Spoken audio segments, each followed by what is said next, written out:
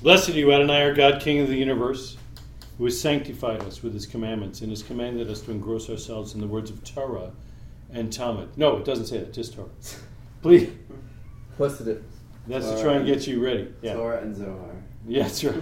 Please, Adonai, our God, sweeten the words of your Torah in our mouth and in the mouth of your Torah, and in the mouth of your people, the family of Israel. May we and our offspring and the offspring of your people, the house of Israel, all of us, know your name and study your Torah for his own sake. Blessed are you, Adonai, who teaches Torah to his people Israel. Blessed are you, Adonai, our God, King of the universe, who selected us from all the peoples and gave us his Torah. Blessed are you, Adonai, giver of the Torah. Amen. Thank the you. Yakut Shimoni. Although it is The interesting Sefer Yetzirah. what the two passages you read after you say those blessings are. One of them's from Numbers and one of them's from the Talmud. That's true. Traditionally, you would... Well, those blessings are traditional in themselves. Speaking English is traditional. I like that Therefore, I don't tradition. do it. It's too mainstream. Wait, is there another man approaching? We have 3. Yehuda ben Uziel is on the way. Nine. There you go. 1, 2, All 3, right. 4, 5, 6, 7. I'm just gonna say I Swing, can't- young men. I can't count No, don't come over. any Any but the khaki one. Well, for another. That's Absolutely. Make the circle And I'm- bigger. Jumped in front of your brother there. No, you're He's good. the eldest. Well, I mean, we got. Sir, you can only I'll feel count. it. I'll feel it. You can only count one from them until just one more year. It is one. It is one. You are correct.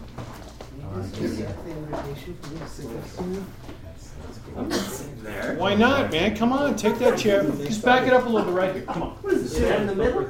Yeah, there you go. You're good. I think it's actually Step on those. monkey No, bars. sorry. Yeah, it is. Okay, are we ready? We just did the blessing. You guys missed it, but you know it anyway. Okay. I am so excited about this class. So if you gentlemen who took the time to drive all this way, or stay with the driver who drove all this way, let me just address those who are potentially remote right now. If you have questions, you need to send them to questions@menoftorah.com, and Peter and Joshua will be monitoring that so that they can input for you as we go. I am very interested in your comments as well as theirs. That's important for us to say. The scripture is timeless. Amen? Amen. Does that mean that what was written to the people in Israel during the time of King David is applicable to us today? Yes. Yes. Every word. Every word. Absolutely. Okay. So we just need to see how it applies to us. Yes? True. So, you may not be making your own clothing now and just going to J. Crew, but it may be the case that should matters change and the police department, which has become militarized, causes changes in our world, and you may find yourself making your own clothing. In which case, it would be relevant, extraordinarily relevant to you, which fibers you would mix in order to make your fabric to create your clothing. I get it. My job tonight is to teach you grinding. Grinding is the last of the 39 melachot in our list. And we're going to do grinding in 30 seconds. Are you ready? Don't blink. Don't miss it. Elevator speech time. If you're grinding something, for example, pepper, for your meal, and you are grinding it immediately before use in your meal, you are kosher baby and have a good time. Okay. Excellent. Because we have a buy when it comes to eating on Shabbat, because that's a mitzvah. If you're grinding to make dye, so that you can dye some stuff. If you're grinding stuff so that you can make a slurry of some mixture that you're going to use to do anything with, other than eat, what are you doing? Wait. Doing it on Shabbat. Wait, or do it before Shabbat. One or the other. So, not unlike many of the other 39 melachot, it seems to be pretty much common sense. If we are not going to be doing things that are other than Torah study, if we're not going to be doing things that are other than learning about and connecting with God, why are you doing that on Shabbat? So, there we are. Are there any questions on grinding? Yes, sir.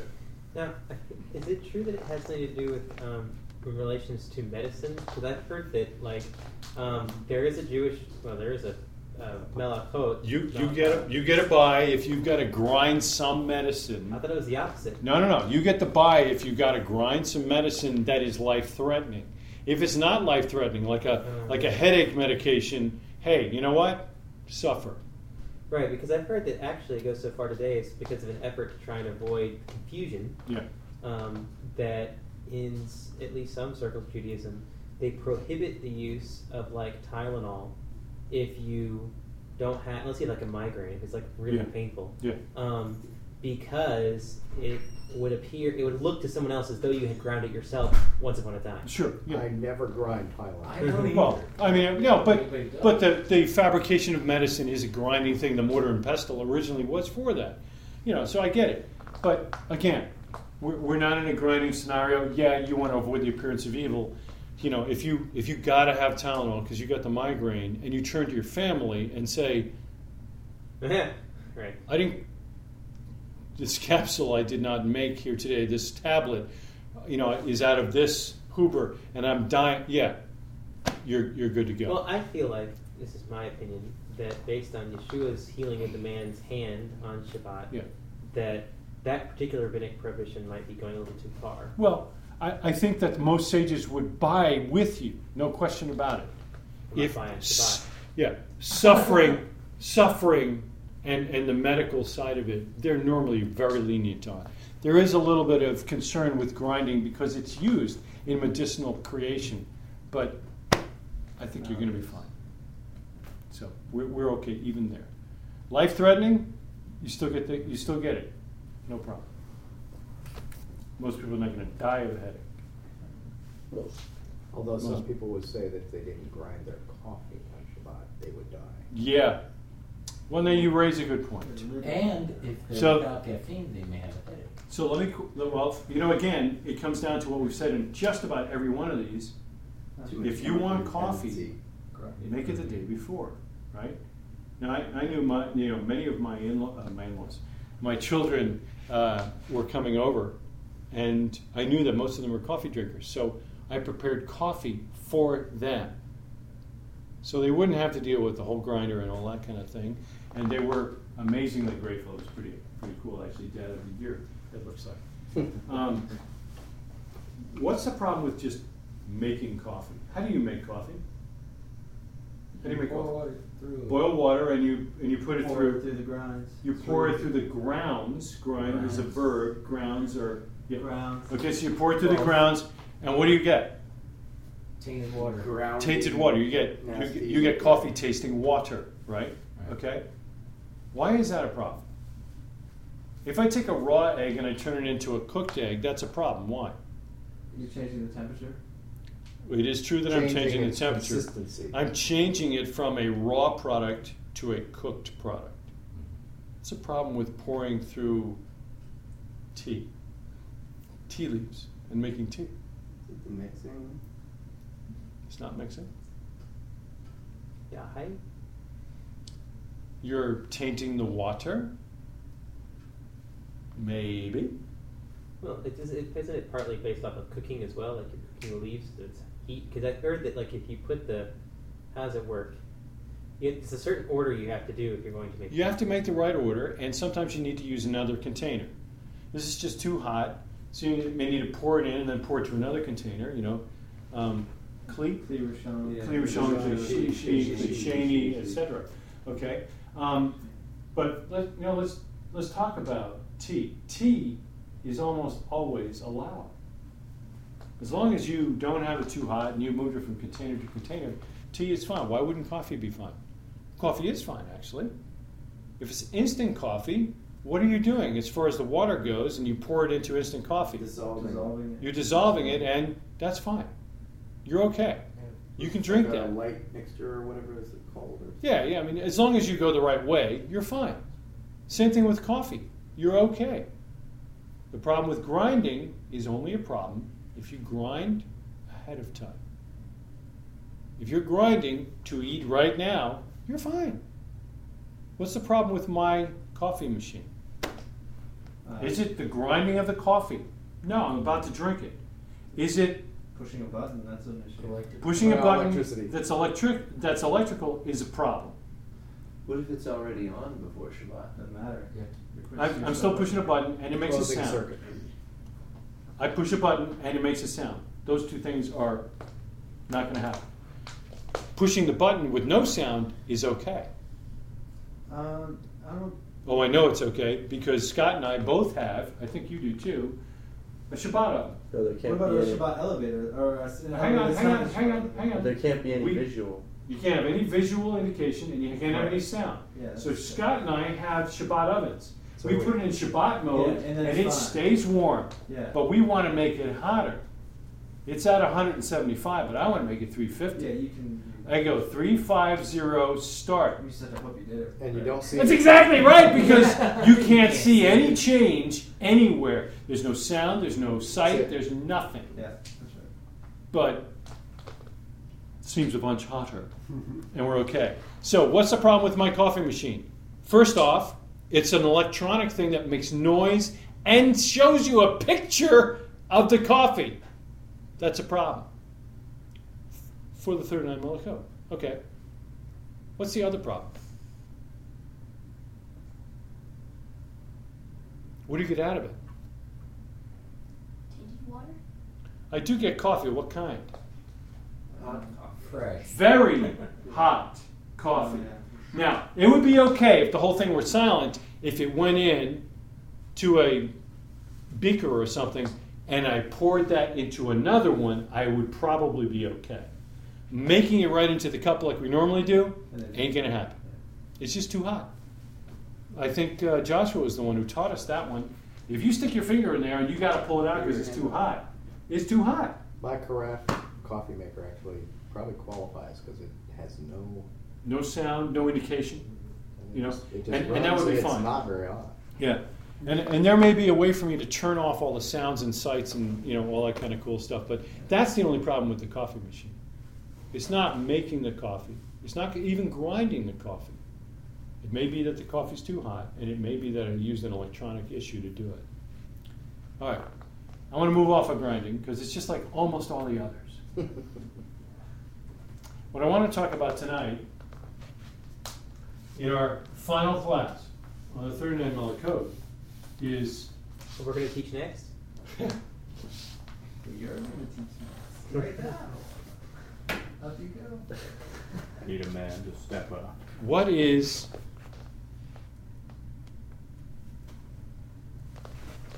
is it that we're going to do with all that we've now learned? Otherwise, we've learned this for naught.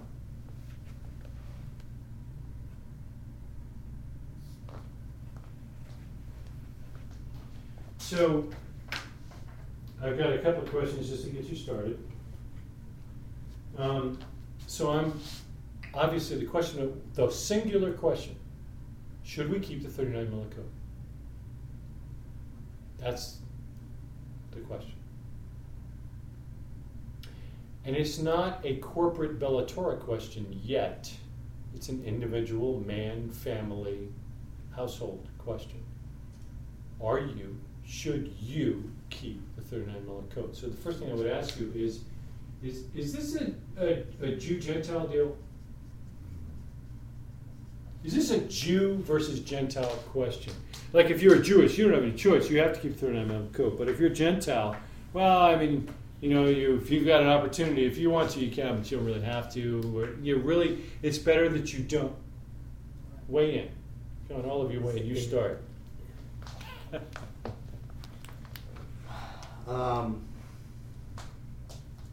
Does everybody know why I picked him? Because he's wiser. Because I'm He white. is wiser than everybody in the Because world. I'm Besides white. Does he that. say because I'm white? Yeah. Because he's the white and no. Because he's already had to argue some of these questions. And if you're reading the Bereans Online thing, you know that he's already made his stand in this regard. What's the deal with Jew versus Gentile? The problem with Jew-Gentile is that our Constitution is the Torah. And without the Torah as a constitution, none of this discussion even can take place. So the Torah is the highest level of law that we have. So you're saying that we have one law. We have one law, but we have many laws. And the problem is that it's oftentimes very hard to distinguish between what is our constitutional requirements and what is our preference. Sure. And if the Constitution explicitly says that Jew and Gentile have only one responsibility, then how can anything subservient to the Constitution have anything else? So how would you describe that Constitution? Give me a word. All of you, other than him. What is the Constitution to which he speaks? Are you talking about the American Constitution? No. It's like that. Huh? It's like that, though. What's the document? Well, the Torah. The Bible. Word of God. The end all be all. It's the Scripture. That's where your personal choice goes in the toilet, right? Yep. I mean, if you're wondering whether I should do this or this, and the Bible says you must or you may not, well, your choice goes in the toilet. You don't get a choice because you're under the authority of the Scripture written by the hand of God. That's done. So the question then becomes, well, what about the next deal? And his take is we've got one law, we've got one king, and one people. That's where he's been coming. I agree with him. So if you ask me, well, it's okay for the Jews, but the Gentiles can't do it. To me, that's a load of crap. I mean, I wish there was another way to put it, and I wish I didn't say that in front of the kids, but I think that's a load of crap. We are one people, and we call them, if you're reading the Talmud, if you're reading some of the sages, they talk about the Jewish people. I replace that when I read that with God's people. I don't use Israel. I use God's people because some of God's people are not Israel. They've been joined to Israel. They're adopted into it, like me. Are we all on the same sheet of music, or am I preaching to the choir? Are we okay? Are you okay? You understand what I'm saying? Do you understand what I'm saying? You're just grinning at me. Do you understand what I'm saying? Okay, good. He's a smart guy. He is. So, one people, one king, one law, that is the Scripture. The question is not this. That's not where the 39 Millicode are. Here's the Scripture.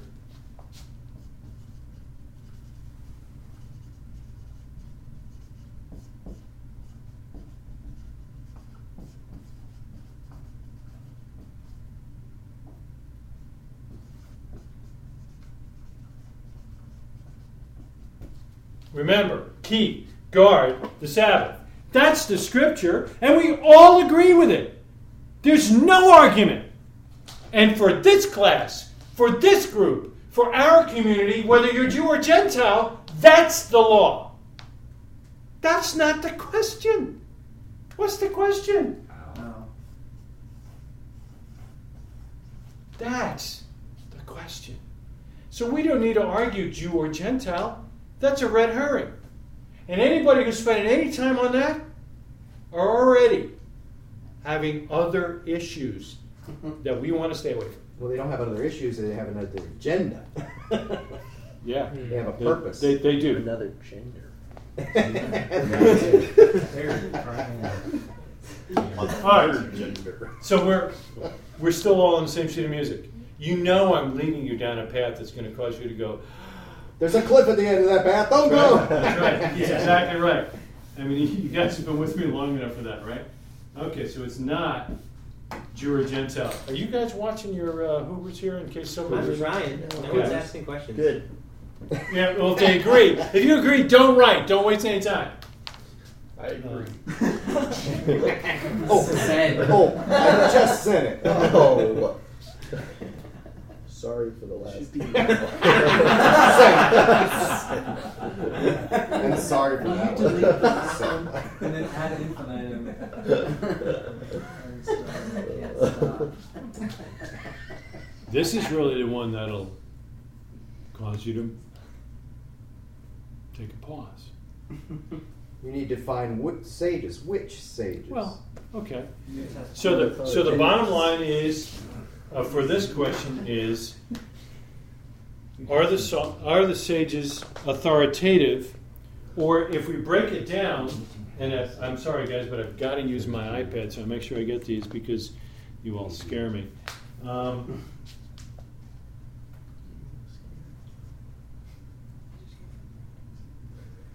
Have that effect on people. While you're writing, can I ask a question? Of course. When we say sages, obviously we need to define sages. And when we say authoritative, don't we need to define what authoritative is, whether it is temporal or eternal? That question mark needs to be defined as well. Yes. And I think that in particular, Matthew 16 gives us a suggestion, and actually Paul's response to the chief priests when he was being brought under trial in Acts as well. We get the impression that there is certainly an authoritative structure that is temporal, that is absolutely confirmed by Scripture. I agree with you, and I would say that for the sake of this class and for the sake of our community right now, I am only concerned with the temporal ones When I because say they are. actually, when I say temporal, though, I'm talking about temporal as in temporary. As do I, like today, like through my lifetime, Correct. like for me with my family and Right. you with your son. That's what I'm talking So about. police pulls me over, I am under his authority. Without question. Right. And in the same regard, Paul, when being brought before the council, placed himself completely under their authority. And he speaks specifically to it. And not only that, but when he mouthed off and got hit in the He mouth, apologized. he apologized. On the other hand, and I don't know if we're going here, but on the other hand, he specifically removes himself from authority at key points. Go ahead. Well, in regard to Yeshua, he in particular removes himself to authority. Peter, John, Paul were all told to stop speaking about him Right. and about the resurrection. So it wasn't just a loyal to him in general, but Right. it was in a particular loyalty. They felt completely unencumbered to do anything at all with regard to him And in public. and they laid it out very clearly. Yeah. Should we listen to men or should we listen to God? Correct. So Not what- to demote the so, authority. Yeah. So what had been revealed? In their day, what had been revealed that had not been revealed in this way ever before? Yeshua was the Messiah. Yeshua is the Messiah. Should we shut up about that or not? We can't do that. We cannot. We cannot shut up. We will speak of him. So, it was- And we saw miracles happen whenever they did so. so in that, if I were to put a classification, and if I step far out, please, Yeah. I would put a classification. Paul, Peter, and John at least then placed themselves under the temporal authority of the sages of their day, Yes. but they in particular removed themselves eternally from the authority of the sages in their day with regard to Yeshua. So if we're not dealing with the Messiah issue, who he is, what authority he has, what he will do, etc., then Rick is summarizing and saying that our Gentile forerunners, and I think that's actually even wrong, but the majority of Gentiles that came to understand and know that the Mashiach was Yeshua Actually, there's another exception. kept that out. And there's another exception. And we read about it starting in Acts chapter 9, and it goes back to the Jew-Gentile thing. They removed themselves so much from the authority that they probably eventually led to all of them being kicked out of the temple system. Well, Because even of the before mixing that, of Gentile and Jew. yeah, even before that, they were kicked out of the synagogues. Yes, The but temple with regard was later. but with regard to the Messiah, we know historically that the Messiah issue did not drive them from the temple. They were not forbidden to come to the temple. Right. They were told not to speak in his name, but even in the temple, we see them speaking his name. So, the cutting edge, the division happened over the Jew-Gentile thing. So, Acts chapter 9, 10, and 11, we read that the apostles specifically removed themselves from the authority of the sages with regard to the mixing of Jew and Gentile, which is Or actually the lack of mixing Jew and Gentile. That was why they left. But my point here is actually, and it's further confirmed. We get in Romans and 1st and 2nd Corinthians that any time it had to do with fellowship, they drew the line. Doesn't count. Agreed. To me, and I don't disagree with anything that was just said. These are issues where we just simply cannot compromise. And what the sages say, really, we already know the truth. These are not the issues we're discussing, though. How do I keep the Sabbath? If we were already determined it doesn't matter whether you're a Jew or Gentile, then the question still stands. Mm-hmm. And we look at what Yeshua did, and in almost every case, and I think every case that I can think of, he followed the halakha of that day, except for one specific category. What was it? Healing on Shabbat. He seemed to make it clear through his own actions and his own words. And mixing. Yeah. He made mud. But Absolutely. he made the mud, but it seemed to be for a healing opportunity. That's true, but I mean, he did And make mud. if you think about it, because it gets back to the grinding and medicinal thing, if you think about it, he's the Son of God. Did he have to make mud and put it in that guy's eyes to heal him? No. Had he healed somebody blind without doing that? Yes. Why did he make the mud? In order to He's making a point, right? Yeah. He's making a point. But I would say it's still in the same category. He's healing. He only made the mud in order to heal the man's blindness. So other than that one category, and so if you want to heal anybody on the Sabbath, I mean, all bets are off. Have a great time. Everything else, none of which are in the 39 Melachot. We have a question here. Who's going to make the decision? You or somebody else? I'm going to avoid, are the sages authoritative? I'm going to avoid that for a moment. It's obvious somebody's got to make the decision of, may I do this on the Sabbath or am I prohibited? If the scriptures are not clear, then obviously there's only two different folks that can make the decision on whether I will do it. It's either me or it's somebody else. Okay. It's always you.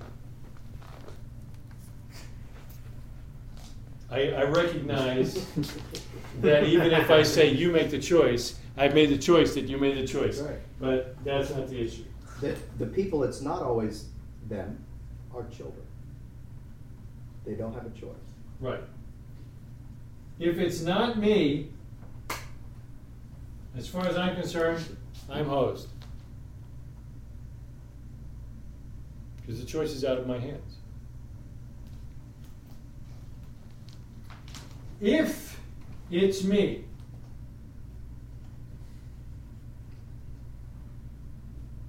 how do I make that choice? So I have several things, and I'd like you to either sort them, rate them, or But not on just Shabbat.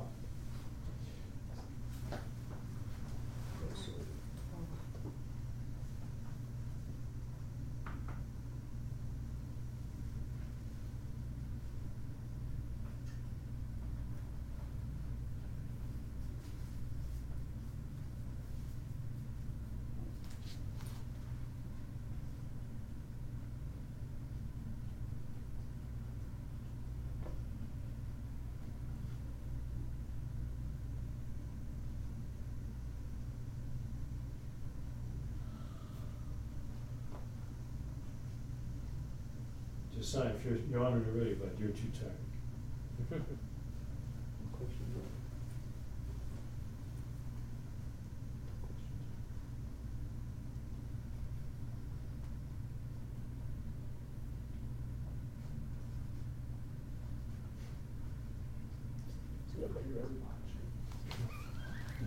Okay. Camera on? What's about Assume it's Ignore it. So I've got 7. You didn't put reason on mine. I've got 7 thoughts here. If it's up to me, I'm gonna have to make the decision. How am I gonna make that decision? Whether or not it's convenient, based on what the Scripture says, what the Talmud says, what church tradition says, what Jewish tradition says, which I recognize may be different than the Talmud in some cases, or what seems right in my own eyes, or should I just ignore it? What about convenience? I mean, it's just such a hassle. Should that have a bearing? I mean, honestly, should that have a bearing on what I do on the Sabbath? Are you going to take this day is supposed to be a day of rest and wonder and wonderful time, and it's a dry run for the time of Messiah, and everything's going to be fabulous then. So if it's a burden, if it's inconvenient, well, darn, it's got to be wrong. Is there anybody here who thinks that that's a valid argument? I mean, I don't want to bulldoze you. I just really want to know. I think the notion that that if it's inconvenient, it's right is not correct either. Right. Agreed. So to me, the matter of convenience, whether it's convenient or not convenient, is immaterial. So it should be erased from the board. Everybody agree? It just doesn't seem to matter, right? It just doesn't seem to matter. If it's convenient or inconvenient, seems to be immaterial. I just don't see anywhere in the Word of God where He says, you know, if it's not too much of a burden, go visit the guy in the hospital. Actually, he does say that with regard to the Shlosh Regalim. If it's too far to go, you still go. No. You still go, but you transfer your stuff, right? It says if you can't go.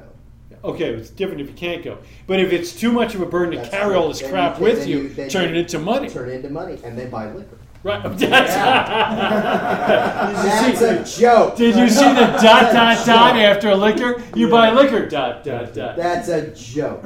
So yeah, I mean, convenience doesn't seem to fit. In fact, how many of you have been to a funeral? Is there anybody who hasn't been to a funeral? Greg, Everybody's been to a funeral. Greg, you been to a funeral? funeral? Yeah, just checking. I mean, We're black. Come on, we assumed. Yeah. So, His lower half was at I mean, has it? I mean, don't you find it's always inconvenient? Always inconvenient.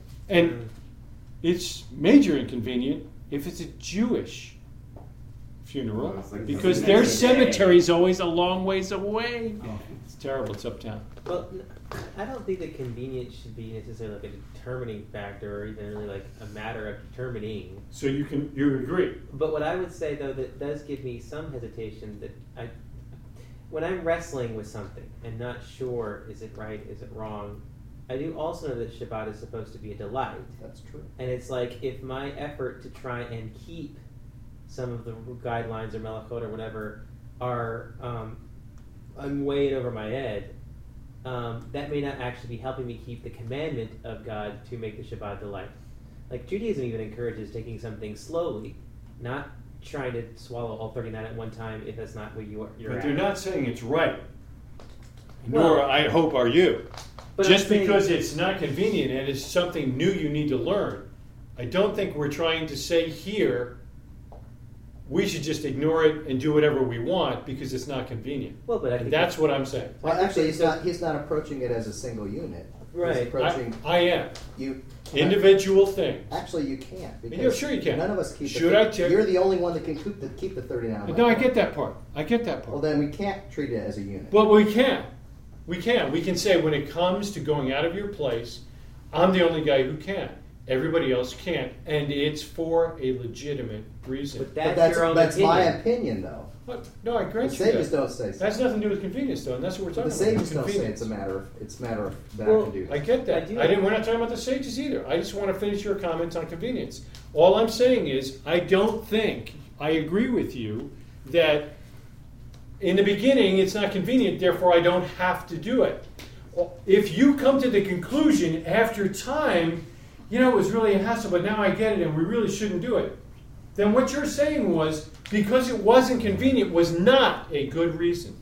Right. Well, not long. That's what I'm saying. Right, but I'm saying. Okay, as a long factor- term is what we're talking about here. I don't want to get through the time frame here. I want to see what's right and what's wrong. But I do think that convenience does end up playing a role whether we want to admit it or not. And the most classic example of this is the fact that we leave your home before Havdalah. If it was really a matter of driving and I have to, Again, you're driving. So that all bets are off. You're already but I breaking. don't need to drive that time. Again, Theoretically. that's not what we're talking about here. We're talking about, should you determine whether you should keep it because it's convenient permanently? And I would say you don't agree with that. I have another issue though as well, because you mentioned something. You said, is it right or wrong? I am trying to get down to right or Are we wrong. talking sin? I am talking, I want to keep the Sabbath. That's what Okay, I we're wrote down here a talking minute ago. sin. I'm talking here, a minute ago I wrote keep, guard, or But What if was we're the other talking number? sin, then obviously Remember. then we're moving way beyond Remember. that. Right. remember, keep, guard, Shabbat. Whatever you call that. I don't want to get off on a red tangent here.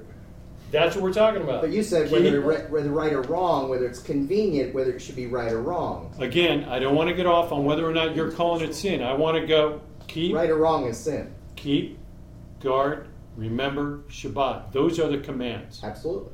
That's all I'm So currently. we know what's right. We do. We do. We To know what's keep, wrong. guard, and That's remember all we Shabbat. know. We know that's right or wrong. And the whole idea of tonight is how. But then we have to say, is it sin if you don't? No, that's next week's class. That's not this week's class, and I But will I not can't- go I there can't move tonight. beyond I will not confusion. go there tonight. I'm not going to go into sin tonight. We'll lose all the time. I want to know, is convenience an opportunity? If it's convenient, I should do it. If it's not convenient, I shouldn't do it. Is that really what we're saying? Is there anybody that wants to go there? Is that what you're saying? Or long term, if I learn how to do it, if I get used to it, is it then? Or if through further study I determine that is the way you should be doing it. I'm just saying Well, that then like that's not the So determining that's factor. not the That's determining after the fact. factor. So But that's it what is- I'm saying. But no. It's but a, part- it's it a is quality part of the decision. It is part of the decision I agree. because if I'm looking at it, I could, because here's the thing, like in our work, we mitigate risk. So if I look at something and I think there's a risk I could be doing this right or I could be doing this wrong, then I could just, if you're really chucking convenience out, I would always go with the harder one. Whatever is the most restrictive, I would do. Are you saying convenience is leniency? Yeah, Of course it is. yeah, Always. absolutely.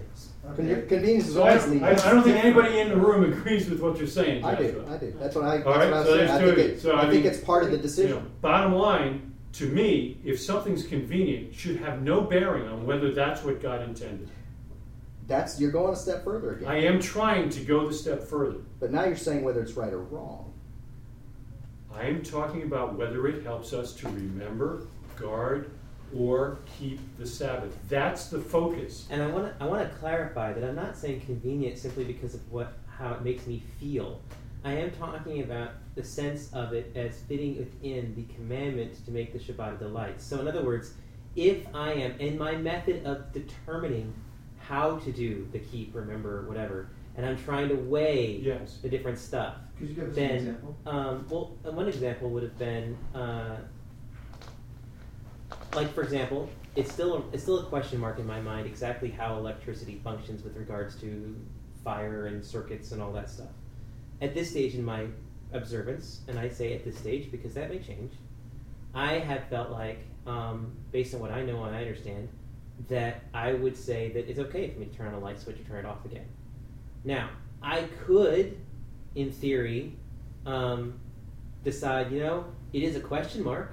I mean, I don't know that it's okay, so I definitely should not, because it's a risk. Because that's inconvenient. But I look at it and I say, well, you know what? Since I don't know whether or not it's okay or it's not okay, in this particular instance, it does help me enjoy the Shabbat using electricity, whatever the case may be, and so I'm going to. Okay, so stop right there, because we're going to get lost in the minutia right now, because you're not talking about convenience. You're talking about whether or not it helps you to enjoy the Sabbath. That's not convenience. Okay. Turn on the light switch before Shabbat begins. There's no convenience lost there. That's not what he said. All I'm talking about is you're actually going through how you're making the decision Right. in your answer. I don't want to go through the how. Huh. I want to go through the But points convenience of was how. But convenience in was order one to of do his, it. was It one of the wasn't. factors. It wasn't Sure convenience. It was. Is it going to make it more Well, joyful? at some level, it is also Scripture, because I'm trying to use the Scripture Well, to help me we're- do that.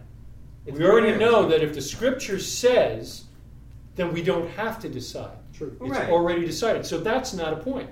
No. It's strictly should, if it's more convenient and it makes it inconvenient or inconvenient, should I definitely turn it off? That's the question. I think everybody here, except maybe the two of you, are saying convenience shouldn't bear any weight. Am I wrong or am I right? Taylor, where are you at? I think, I don't know if we're defining. You don't have any this kids, the do same. you? Little kids. What's convenient? I have a much different take than probably a lot of people in this room on the subject. So, but as That far doesn't as- matter. Give us your take. I don't think that convenience should play into my a priori decision. Of Why whether- not? Because my deciding factor is basically what do the rabbis say. I don't necessarily need to know if it's convenient or what. If it's inconvenient, great. I make it convenient. Okay, So, so Right. because the sages said it's okay, and the sages have an authority there, or are your reference point, you ignore whether or not it's convenient Well, or then not. you ignore all the rest of Gregory? it. But wait, Dan. Taylor can't actually talk to this point because this is if it's me, how? And That's Taylor true. If it's me, we're making a Taylor's not decision. commenting I'm not in on that that camp. at So all. Taylor's not in that camp. Gregory, you're in this camp. Yeah, definitely an after. Like we were saying, I think it's convenience is more of the afterthought. That's never the first place I go. I never first look at like what's the most convenient thing to do because that's never going to lead me Right, down Of course not. the Of course not. the I'd desired agree. Okay, location. so you wouldn't cross it out, you just put it near the bottom. Well, yeah, Right. like Taylor was saying, it's That's what I like would you do. look and then you go, okay, now how do we make this more convenient? Perfect example of this is the tailoring of the toilet paper. It could be really inconvenient to tear individual strips Yeah, they're stupid. before Shabbat, or you cut it in half like we learned from. And I got someone the, and you know what? You only have to do that once a month. Because I don't care how many people come over. They Right. can't use that much toilet paper. So that's Dad's question is, would you not tear toilet paper if you had to do it one by one? Like, is that your deciding factor? If it was, and I'm saying if no, something's that's never- inconvenient, that's would you not say, factor. well, that can't be We're talking God's only about- intent Well, actually, because it's the way the inconvenient? discussion started is you said sort these. Right, because if it's me, So we're either going to so toss we them don't or necessarily sort them. cross them out. Let's. Well, we're sort either them. going to toss them or sort them. So I thought we were tossing it, Yeah, but we put got it it as at number the 7. So I it's put at it the at bottom. Sure. For now, it's at the I bottom. probably put it ahead of church tradition, but that's All right, so far, it's at the bottom, right? Yeah. Okay. All right. That's good. I like it. Ignoring it is All right. What about the scripture? Top shelf. I mean, It has to be. I would remove this. It's not. But really, it's not- It's up not to a me. debate. It's not up to me. To me, it shouldn't be on the list. If it's on it, it's not up to me, and therefore it's removed. Yes. Really, the only question mark with Scripture is simply a matter of interpretation. That's what we're talking about. So if it's in the scripture and understandable, if there's no decision, it shouldn't be on the list. I mean, the one we're talking about is keep, guard, remember the Sabbath. I can't remember that. All right, let's talk about that one. So now, Taylor, you're going to take, and I want to make clear as I discuss this, I not only respect your position as I understand it, but I'm thinking I almost agree with your position. So don't feel badly. You may be odd man out and the only guy wearing dark jeans. It's okay. Pete, where are you? Yeah, I'm right there. Oh, there they are, yeah. So, as I understand it, you're taking the sages as having come up with the right way. So, would you consider the Talmud the sages? Is that the best way to put it? Okay. So, for you, what the Talmud says is top shelf. It's authoritative. There'd be no. Okay, we're having a different class on whether or not it's authoritative or top shelf. So we're going to say top shelf for now. So you would put this as a 1, Rick. Okay. The problem with that is that the Talmud does even not even with regard to the 39 Melachot, but especially with regard to other things, is not conclusive. Right. No, it's In- not. in That's fact- that's a true statement. Yeah. In fact, only the people who have read the Talmud understand. Which is why you need the- additional literature, by the way. Right. Only the people that have actually read the Talmud understand the joke. 2 rabbis, 3 opinions. And 14 synagogues. I mean, it's unbelievable. You go to the Talmud to find an answer, and you're normally going to find, well, Rabbi so-and-so and 35 other guys said this, but And then just as authoritative, then it ends- 27 other guys plus this really big guy it said just ends this. with, and it's a refutation. You're like, "What, who I refuted? Yeah. Okay. So I get it. So for matters of Shabbat, you're using the Talmud as Shulchan Aruch. a guide there. The As Shulchan interpreted Aruch. by the Shulchan Aruch. Okay. Good.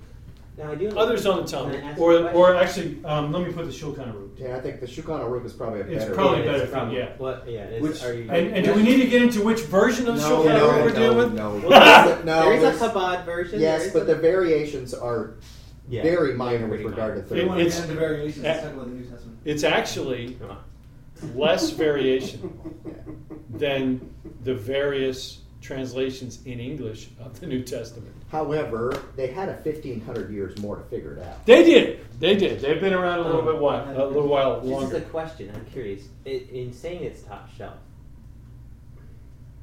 how do you? And a couple of exceptions that your family is forced to take right now for whatever reason.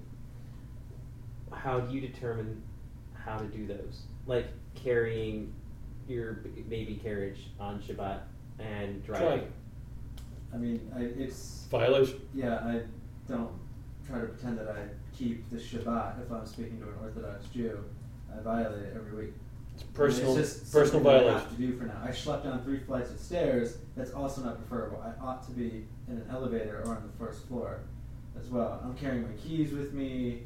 I've got Yeah. my sitter, my talit, all of that. You So got it's, your driver's license with you. it's a mess. Yeah. So, So you're making the choice on the front. but that doesn't negate the fixed point of reference. I recognize that I don't just fly it up in the air, but it's still intact that I want to be there. I just can't. And that's your reference, and that's good. All right. Are we good so far? Did we talk about church traditions? We're going there now. Can we just ignore that one? Ha! Yeah, can we just Joshua wants to take church tradition off the map. Can we do that? I agree with Church that. tradition. I got 2 men who want to take church tradition off. Why did you Why put do you it say on? that? Why do you say that? Why do you put it? Why do you say it? They don't even remember the day. They who?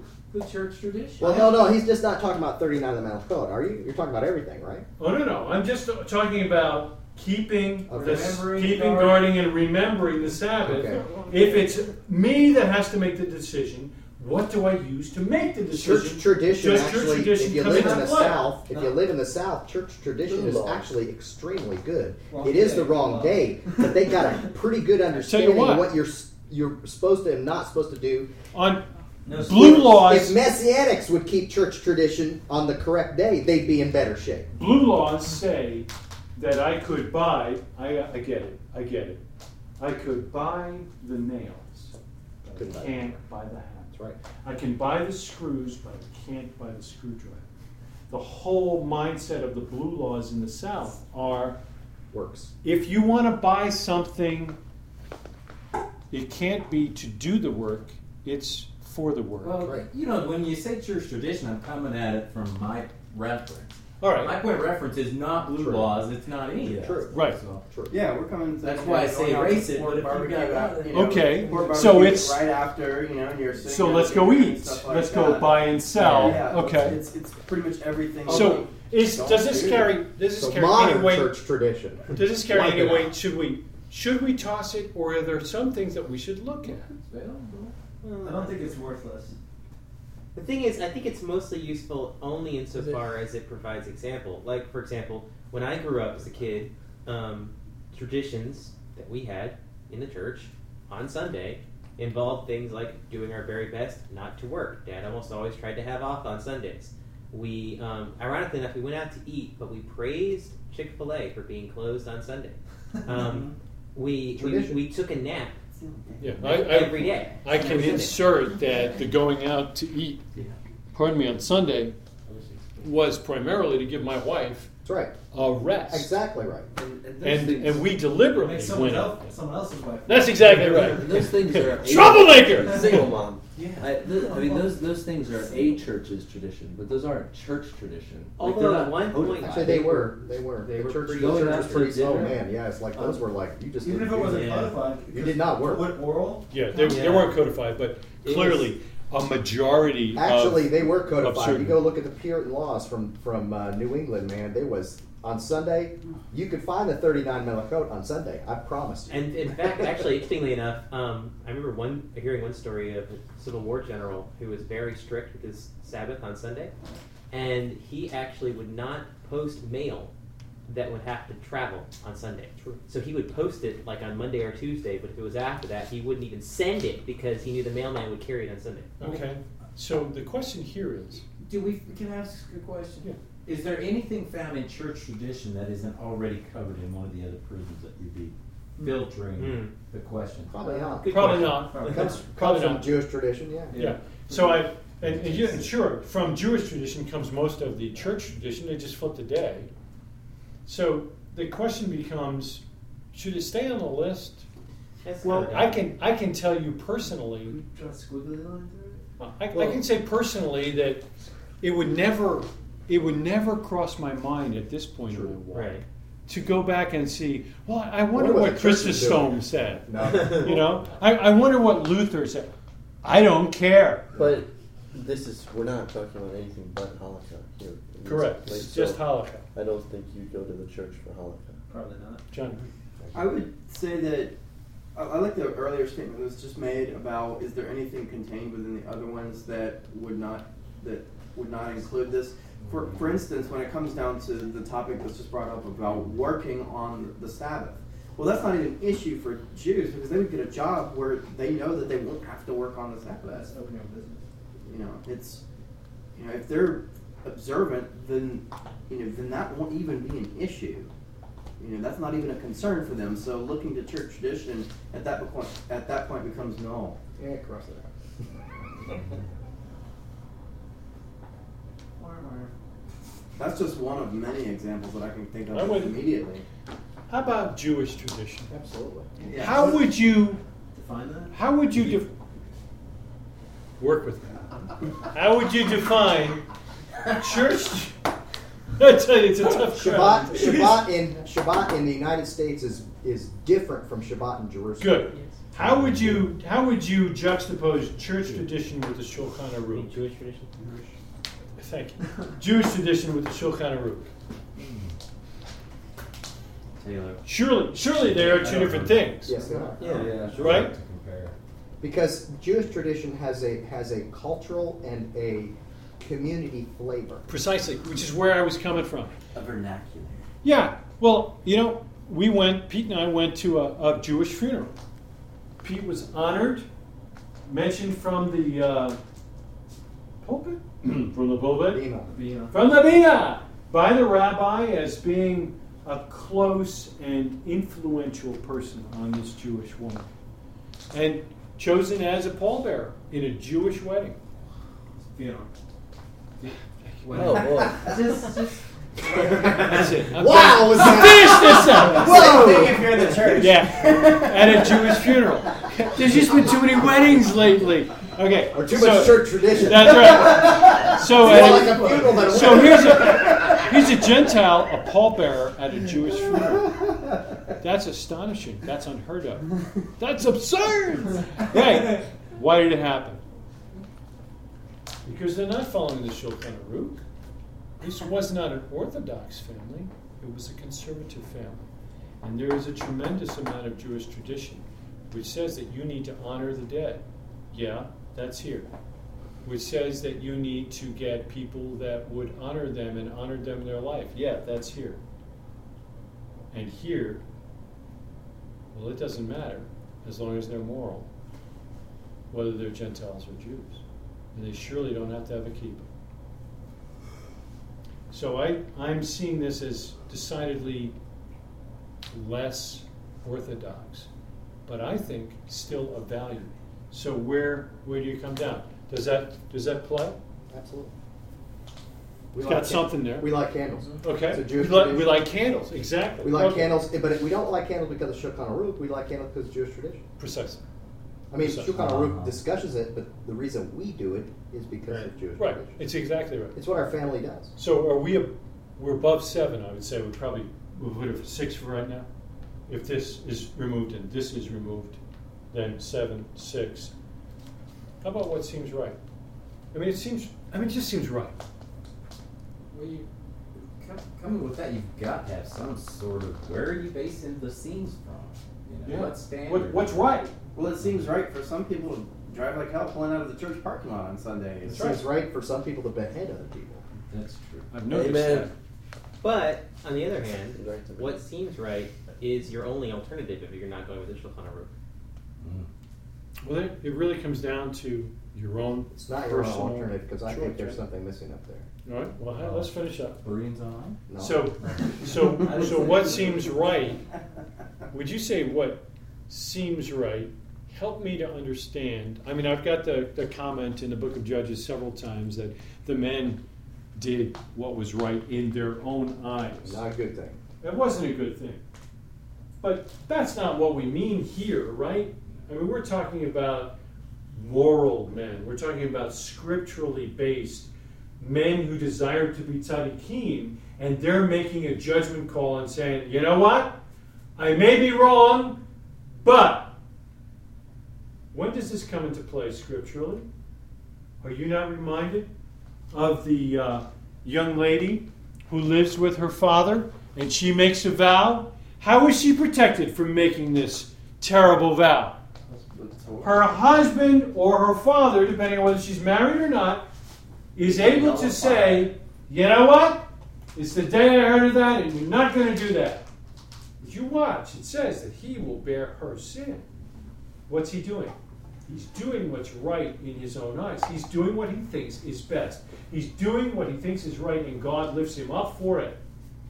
That's not to say there's not consequence, but he is actually encouraged to make a decision, as Paul would say, to act like a man, and potentially save her from ruin. I say that there is something there. Yeah. The Spirit of God.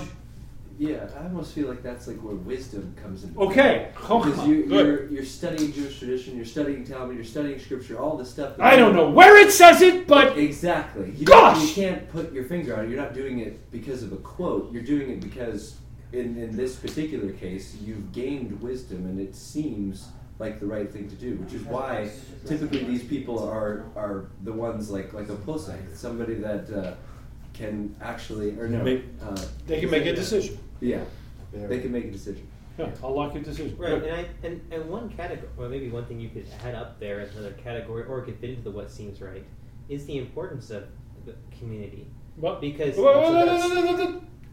let's finish this. Wait, one. no. I got 2 more, and then we can add. Okay. Stand by. All right.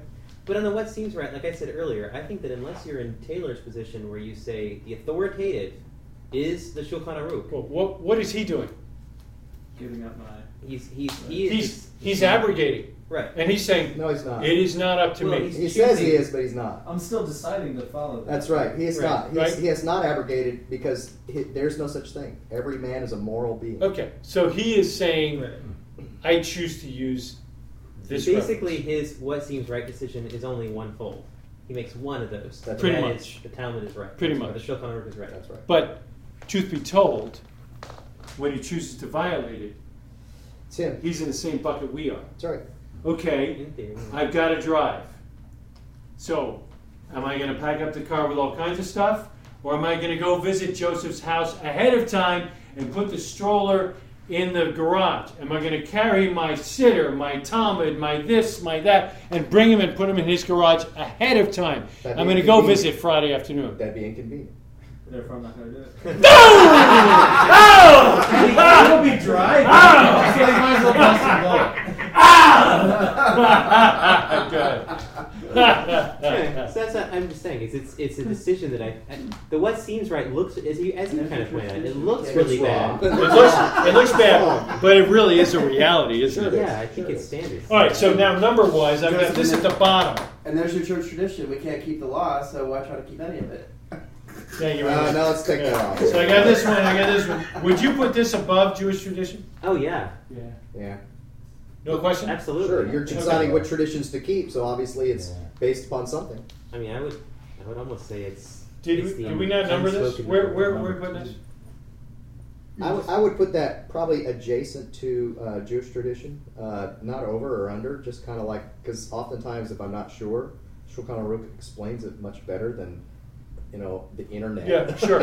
Okay. I would say that I'd actually put it ever so slightly higher because I would. I'd rather know what they say Absolutely. rather than what the Jewish Absolutely. tradition is. I So would 7, agree with 6, so 4. 4? Yeah. I would. Well, your 5 So is where's- awkward because what what's seems, this?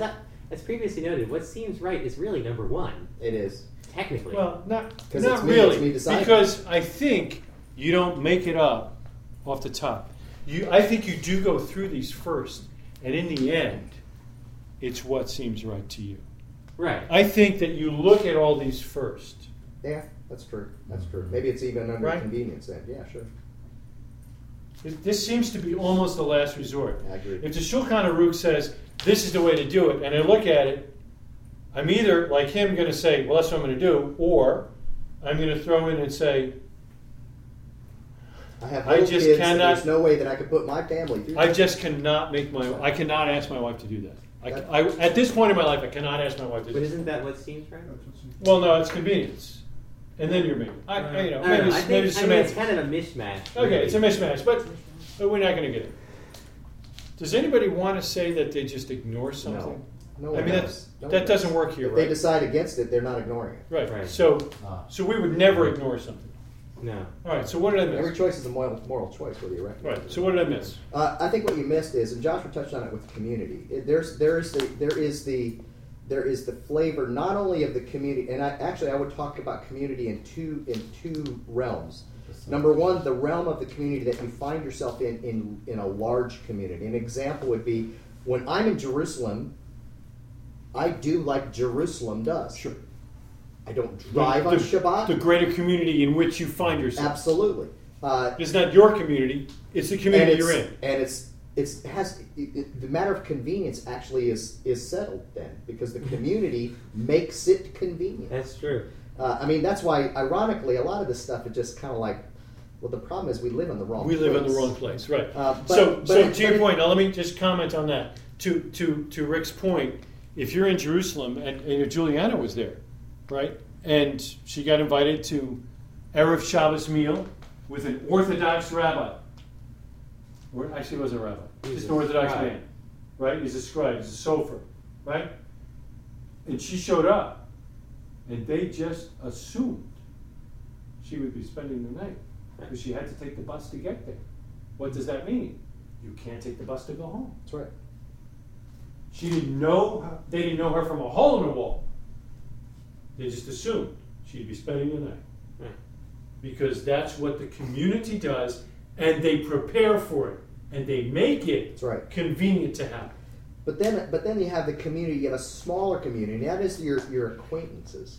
And this is what Paul speaks about when he talks about in Romans 14. Yes. Where he says, as for the one who is weak in faith, if weak in faith, welcome him, but do not quarrel over opinions. And the word opinions, I like the way the King James says it, says doubtful matters. Now, what are doubtful matters? We can talk about whether they're doctrinal or not, but he actually gives us examples. And those examples he gives actually don't seem very doubtful. Because he says one person believes he may eat anything, while the weak person eats only vegetables. He's not talking about eating unkosher food, but he's talking about only eating vegetable because he's not sure where it came from. That's right. I don't know if this is kosher or not. Was there a Where did this get slaughtered? When did this get slaughtered? Did you buy this in the market? Right? So did this rather get than there sacrificed be to any idols debate- ahead of time? Listen, is that hard to eat only vegetables? It's not. But he says one person believes he made anything, while the weak person eats only vegetables. Let not the one who eats despise the one who abstains. I would tell you with every fiber of my being, with everything in my heart, the only reason that Bella Torah has existed as long as it has and seems to thrive from time to time is not because there's great teaching. It's not because our Torah service is top shelf and over the top. It's not. The reason is because of what Rick just read. Every man in our community defers to the other. Absolutely. It is absolutely extraordinary to me that of the three guys that seem to be the mouthpieces for our community, we have three completely different halakha for eating kosher. I don't think he separates. I don't really know. I never ask him. I don't care unless he's coming over my house. I separate but not chicken. beef and dairy. Red meat, yeah. Red meat and dairy. Thank you. Red meat and dairy. But Greg Upham, my goodness, he separates everything. He's got different pots and colors and pans and the whole thing. But I've had him over here. I've been over his house. There's never a question. And actually, I was going to give Greg as an example, a very laudable example of this. When the Uphams come to our house, or when you come to our house, we make accommodations for your halakha. Exactly.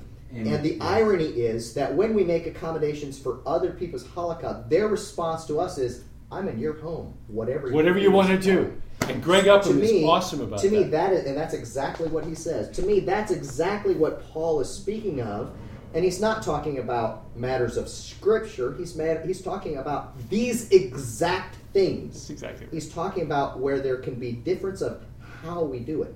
Now, to me, there doesn't seem much debate when I read 1 Corinthians 8, 1 Corinthians 10 about eating meat offered to idols. I mean, how can we even contemplate that? And yet Paul actually says, look, it's nothing. And if you don't ask, you don't need to know. Yeah. It's like, are you kidding me? But he says, if you don't ask, it's okay. Wow. That's pretty bold. And I mean, you put it in the context of our community. You go over somebody's house and you know they're just starting to walk. They don't have a clue. They can't spell kosher. I'm sorry, we don't eat that. Yeah. What a terrible thing to say. Hey, what did you make? Now, pork is not what we're talking about. Right. But this is beef that, it says halal meat on the bottom. Hey. Don't ask. Don't look at the box. You know what I'm saying? I don't want to Whatever they did, they chose to put together a meal for us. Yeah. And it's kosher food. Paul is saying, eat it and make them feel like kings. That's right. And you know what? It happens all the time in this community. And I think that's the key. I agree. Which is going to be, I hope, a final note on the 39 Melachot. I think there's one more community that's even smaller, and it's your family. And to me, this is why it's really important that I don't use the Shulchan Aruch. Because Taylor, and since you brought it up, Taylor, I'll use you as an example. Taylor, your wife may be completely on board with following the Shulchan Aruch, and your child has no clue. So There will never be an issue. Because he'll grow up in it, as Ben Upham grew up and thinks he's Jewish. Okay? Tells people he's Jewish. On the other hand, if for those of us who have families that are older than that, we have a obligation to our small community to make sure that convenience is a matter of consideration. With one caution with regard to raising your children. Personally, I would always, even if my children had always been raised in it, I would always let them know the difference between the Shulchan Aruch and the Torah. The written scripture. I agree with you 100%, Rick. And I think that that's where we are commanded as men to recognize that our wife is the weaker vessel. If you don't put that stuff in there, then I would say to you men, you have absolutely no idea what that scripture means. That's right. Because it doesn't have anything to do with physical prowess.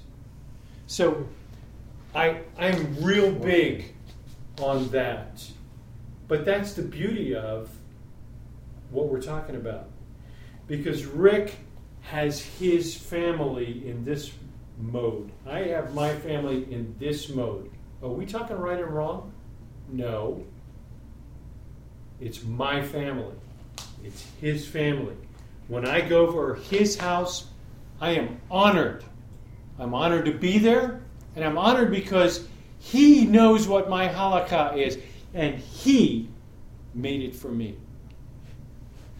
And when the reverse is true, and he comes over my house, same thing. You don't have to mix me. I want to do whatever I can to honor him. And to me, that's a beautiful thing. I would go so far as to say, and I'll close with this and take comments, that what Rick is talking about here, to me, brings back the primary issue that we overlooked. What are those commands? Remember, guard, And keep. and keep. You remember? Remember. I am 2 out of 3, baby! You got it, you got it. Do you think that God was unclear on what he meant? Or do you think he was deliberately unclear when he told us? Absolutely. I believe that's the way it is. Iron upon iron. Take just a half a second.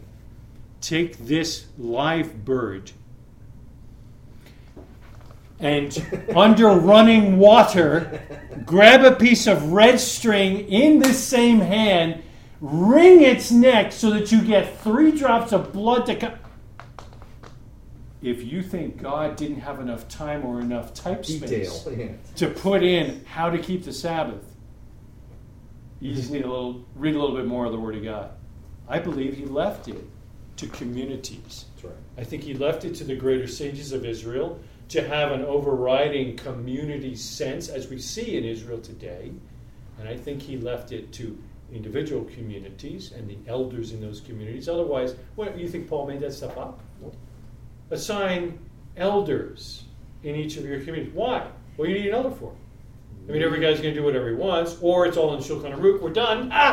No. Well, even if it is all in Shulchan Aruch, that they still need a rabbi. Yeah. The Shulchan Aruch, multiple places says Consult your local rabbi. Yeah. All right. So I jumped in and kind of stole his thunder. Go. When you first started... Like your hat, by the way. Thanks. You want it? No, I've got one. Thank you. Is that one? No. When we first started going over the Malco, one of the things that I recognized the value to it, if it wasn't immediately impressive upon our family to dive in, it still was valuable to me to know what you all were making your decisions That's right. on, and how I could keep, so we could still be somewhat. Right. We got to fellowship on that. Absolutely. Good. And it's a good point. but also to help keep her from embarrassment. So as we share time or whatever, I want her to be aware of these are the things you want to keep from doing. Going to Jerusalem, you don't want to do something offensive. Yeah. Right. Let's not do something stupid. Gregory. I was going to say I'm so appreciative of our community as well, and because I feel like everybody has such a loving disposition, and that creates an atmosphere of open-mindedness, like Yes, we it talked does. about. See, when you start with like oh, well, we don't do this, oh, well, we don't do that, and you just lay out all of the things that you don't do and how different you are from everyone else, everyone just automatically gets defensive. That's exactly and right. starts arguing points, as opposed to just when people respond in such loving ways to dinner invitations, or I mean, you guys are always so accommodating because Morgan and I do the whole kosher meat thing, you know, and it's so gracious, and that has opened up so many lines of communication and conversation through everybody around, and that it is. My faith has grown so much because of that, and I think we would have been turned away a lot faster, and a lot of other people would have as well, if we were just always throwing the individual nuances of this community's halakha at them right away. Exactly right. Now, I say this to you, and I might as well say it to Joshua at the same time. But you'll get the sense. The fact that you have a specific halakha that's different than mine, I revel in. When I need to interact with that halakha, I will do everything I can to honor your halakha, so that your daughter does not have the mistaken impression that her father is right and her husband's got to learn. Even if I disagree with your halakha, I will always support your halakha and your halakha, because you guys run your home. Those girls are not under me anymore, they're under you. And I have the opportunity to honor you as the heads of your households. And I think that is the most fabulous thing. And I do that for every other man here, but especially for the two of you and for Isaac. Absolutely. And I'll do it for him someday. Maybe. Or argue it in front of his wife. But, I hear your point. And it is, I think it gives us opportunities to outdo one another in brotherly love. Yeah. Because how else are you going to do that? By gifts? I don't think that's what he meant. And just to add on to that, that is not unique to us either. The first person that really it stood out to me, because I just wasn't expecting it, was Jeremy Gimpel. Yeah. Like when he showed up, like he stayed with my parents, like complete Gentiles, you know, and he never, like he was so careful. We always had to ask, like, can we do anything? Because he was just doing it on his own, like never wanted to bother anybody. Yeah. And it was so cool that he just wasn't like in your face about like, oh, here's all the things oh, you do that? Oh, no, sorry. He really showed an atmosphere. He showed so much gratefulness for the hospitality, and then like we were able to have other conversations after that, you know, but it started there, just with the love. Because of his love and his graciousness. Exactly right. Part of what you see in men like Jeremy, and not just Jeremy, but and he's exceptional, so don't misunderstand this, but it's not uncommon. And it's because it's been a part of his life for so long. He's not trying to make a point. The problem that we have in Messianic Judaism is that a lot of people, it's new, and they're trying to make a point about what they don't do. Right. And they found a really good way to be able to separate themselves from their old friends, Right. and find ever smaller group of new friends by not by the definition of we have brotherly love, which is actually what the scripture tells us the definition of fellowship is, but rather what we don't do together. Yeah, it's the delineation You know, of and this of is the something knots. and I remember it's probably 2003 or 2002. Listen to Daniel Lancaster talk in a Shabbat talk about their community up in Hudson, and some of the things that their community was going through, and it was heartbreaking. Probably the best sermon I ever heard on Romans 14 was Daniel Lancaster, and this is exactly the scripture that he used to talk about things that are going on in their community, and I'm sure it all worked out. So it's nothing against that, Yeah. because he addressed it in such a way. It was heartbreaking, and it was heartbreaking to him what was going on in his community, because they were arguing, and I'm sure they're not anymore, but because they were arguing over doubtful matters, because everybody was more observant than someone else. Exactly, and they always will be. So let me ask you, with regard to opinions or doubtful matters, do you know for certain, absolutely without question, from the scripture, that you should tear toilet paper on Shabbat? Anybody? Seems to be kind of doubtful. So, now to the right or wrong question. is that really something that we should label as right or wrong in the community? We should. In your family, hey, that's your call. It should be wrong not to make provision for those who do. Right, that's true. That should be wrong. I would even say, I mean, I would not jack up Josiah when I'm over your house, and you know I don't tear, and you didn't make accommodation for me, and now I can't go to the bathroom in your house.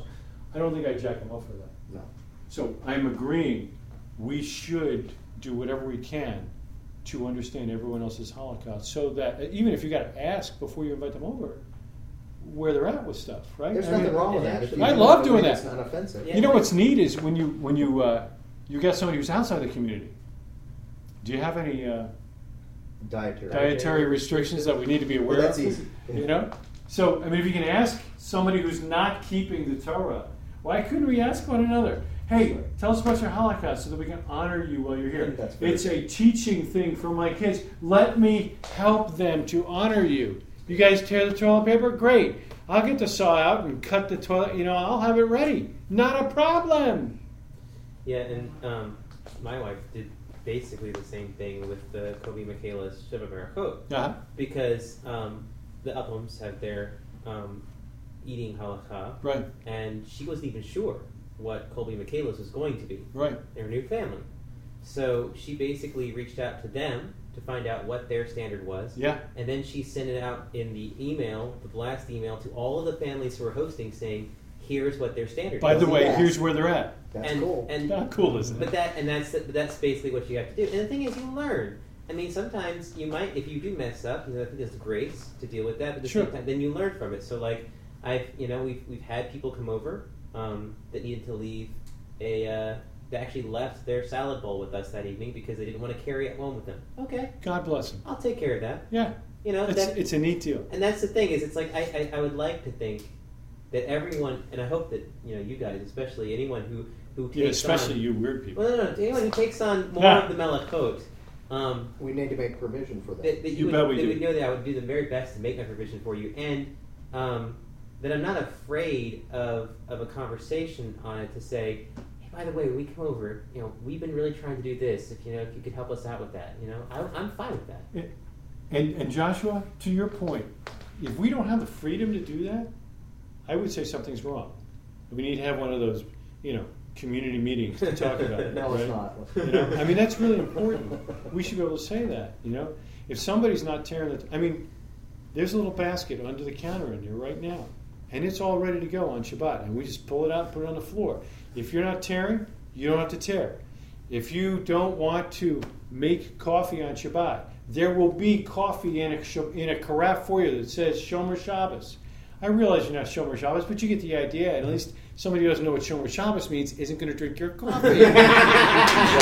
Right? You know what I'm saying? All right. Cyanide. That's what That's right. It's deadly poison.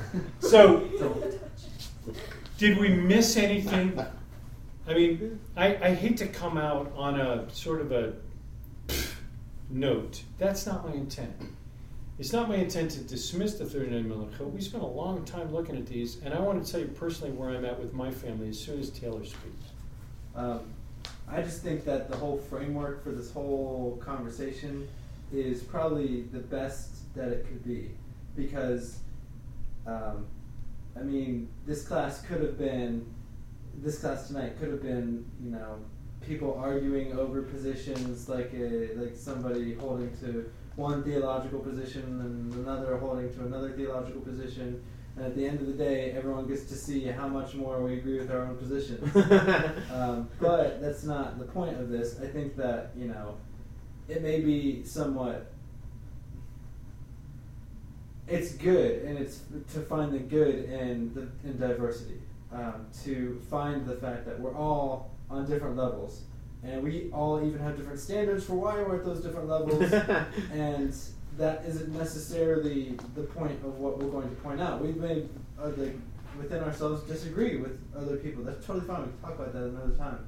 But I think it's really cool to be on the record, on camera, out loud, talking about the 39 Melachot, and then ending the class with finding the good Amen. in the entirety of the series. Praise God. So Thank I you. think that it's pretty cool Yeah. to see that. I think it's rare, quite frankly. You normally don't get a lot of guys in the room, from varied backgrounds to come together in this fashion, except for Pete, who never says anything, so we never know where he's at. He's talking right now. I think that just to give you a sense for where I'm at, I think I owe you that. I listen to almost all of you teach. I listen to you go through all that stuff. What'd you have? Reaping? Harvesting? What'd you have? Kneading. What'd you have? Harvesting? Reaping? Or something like that? Pulling the berries and stuff? Yeah. So I listened to you guys go through it. I listened. I learned. Do you have the chair leg through the dirt? Is that you? No. Who had the? Somebody had that. I don't remember. What was that? That's a plowing? Yeah, Is that what you? was plowing. That was great. Wasn't that one of the 39 milliphone? That's where Peter stands. Yeah. I mean, so what I got out of it was this. I had my eyes opened. It caused me to buy another set of books, which is really cool. And for those of you who have not seen the be all end all in the 39 Melachot, they're in like 4 volumes, and it's truly an amazing book. I lent it to Isaac to do his class, and I saw it from Greg Upham, and it's a great book, or series of books, and it goes through it all in plain English. It says, well, this is what we do and we don't do, and this is why on this particular topic. You want to know about coffee? Look at the index under coffee. 4 different places to look. This is the deal on coffee. Instant coffee, not a problem. Make sure you do the deal there. Clee, she, all those clees. So my take on it is this, and this is where the Joe Squicciarini family's at right now. I've looked at all 39, and I didn't find a one that seemed to me to be so overbearing and so over the top that I would laugh. Because the one that I've always laughed at is the tearing of the toilet paper. Turns out that's no big deal at all. So, are we going to keep all 39 Melachot as of tomorrow? Not a chance. Not a chance. Well, my wife and I are going to pick one of them every single week, every Shabbat. And 39 weeks from now, we will be done with all 39 Melachot. Either we will have absorbed them or rejected them, modified them or dealt with them in some way. But we are going to, as a family, review those. And I can tell you right now that our take on them so far is, I'm just not seeing a real big problem here. I'm really not. I'm the only guy that doesn't have to drive. Am I going to deal with some things and have to wonder what to do? Flipping on the light switches? Stuff like that? Using my coffee pot? That's big, guys. That's really, really big. Yeah, I am. But you know what? I'm all about prep. My whole family's about prep. Fridays is unbelievable here, the 6th day of the week. Can I make coffee into the carafe for me too? Yeah. Do I have a carafe big enough to hold the whole community? You bet I do. I got one as big as that chair. Making coffee is not a big deal. Preparing for the Sabbath, not a big deal. So one by one, my wife and I are going to look at those. It's easier for me than it is even for Rick right now. It's easier for Rick now because 2 of his sons are already married. He's only got the 1 son. It's easier for me. I used to have 5 here. I'm down to 2. In a couple of months, I'm down to 1. It's easier for us to come up with new halakha. But as I go through that, I am going to share with you. On this kneading thing, we don't need anyway. Bam! I got that one down. Bam, bam, bam, bam, bam. I don't harvest. Got it. Right. I'm not harvesting. I don't even go out there and pick a couple of berries. I won't pick on Shabbat. I don't do that. So you're not picky. I'm not very picky. So for some of them, for most of them, I think 39, I think 20 off the top are going to be a slam dunk. The other 19 we'll talk about. So am I going to be coming over to your house to where you need to worry about those for me? Probably not. When am I going over your house? I'm going over your house after Havdalah. So you really don't need to worry about those.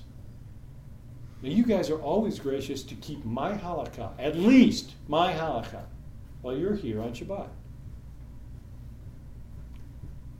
Don't drag the chair through the ground. You're staying on the concrete anyway. I just don't think it's going to be a really big deal. And I hope that in the end, after all this discussion, you guys are going to look at those 39 millikote and go, you know what? Not that big a deal. Why not just keep them? Or at least evaluate each one and go, we do that anyway. Buy the new, what is that? Is it a new light switch? Is that what it was? That allows you to turn it on at any time? Actually, it doesn't turn on at any time. It's randomized. That's what, So you yeah, flip well, the switch and it doesn't come on. That's what makes it right. And then a little bit later it comes on. So you can flip the switch on to turn the light on. And because you are not actually turning the light on, because it will not turn on when you flip the switch, you walk away, and sometime later, randomly, the light comes on. It's halakhically okay, and Really? it's already been checked. It's already. I mean, And when you shut it off, it'll eventually. when you go shut off? it off. Actually, it doesn't open or close the circuit. It has a little light. Yeah. It has a light sensor inside. It has a little light that stays on all the time. When you slide it, all you're doing is sliding this light over the light sensor, and when it slides, then it randomizes and turns it on or off in an indeterminate way. So you have no control over. Your action did not cause this, and that's what makes Well, it it did, but not okay. immediately. Well, therefore it didn't. Yeah. It's like quantum mechanics for It's Shabbat. basically, It's exactly. Actually, I It's think exactly that's what what it it was called. is, Was yeah. it the quantum light Something switch? like that, yeah. The quantum light switch. And all the rabbis were like, if you look at the halakha, this meets it. Yeah, There was that's nobody. pretty There was good. nobody who said no. That's not Actually, they gonna were work." saying, "How come we didn't think this before?" Yeah, that's right. Yeah. So there we go. What a great idea. Other comments? I'm so glad we got to grind all this out together. There's a full circle. Yeah. We're back. Peter, final comments? No comments? Come on, give me some comments. Come on. Good class. Good class. Well, good discussion, I guess. Wasn't really a class. He's got 2 more months before he has to make any of these decisions. It's not a done. Well, that's not true. Yeah, he's made a lot of the decisions. I respect the fact that you're using the Shulchan Aruch. I actually feel a little weenie-ish that I'm not leading the way in that, and I think that's cool. I think it's a great example you're setting.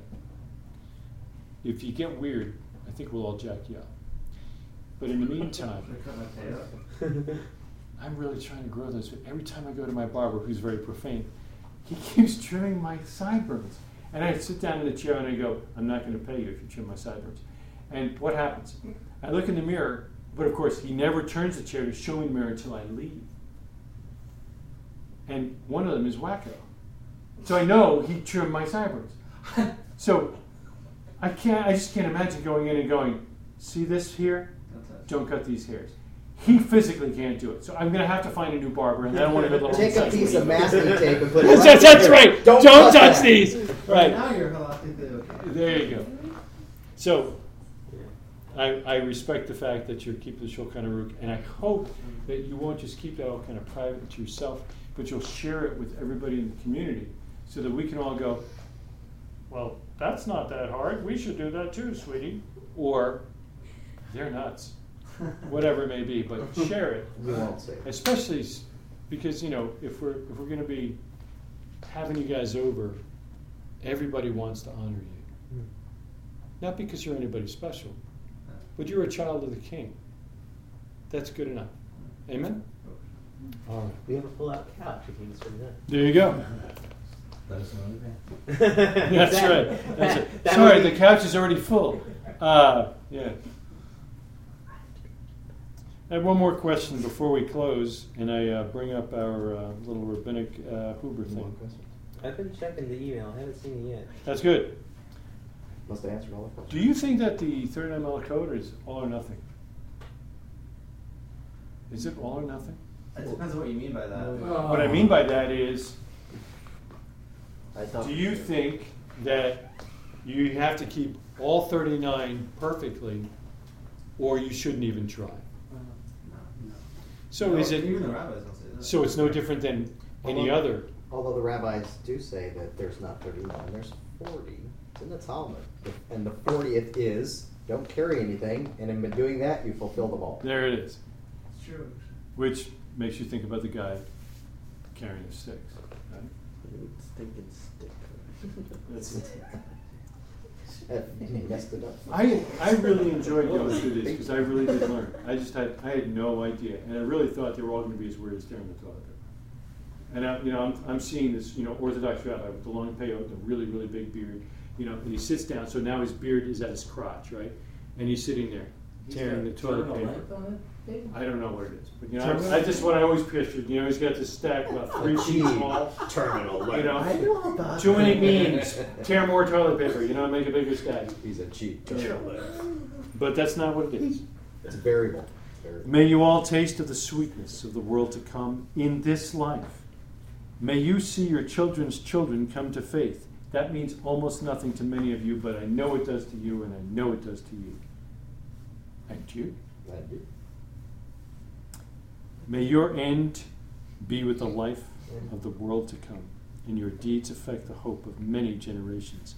I firmly believe you guys are doing that. May your heart ponder and achieve understanding of Torah. May your mouth speak wisdom to everyone you meet, and may your tongue bring forth song as you praise the Holy One. Blessed is He. May you have the self-control to look straight before you, even when you're driving or walking in the mall. May your eyes be enlightened by the light of Torah. May your face shine like the brightness of the sky. May your lips utter knowledge. Your heart rejoice in righteousness, and your feet run to hear the words of the Ancient of Days. And all God's people say, Amen. Thank God.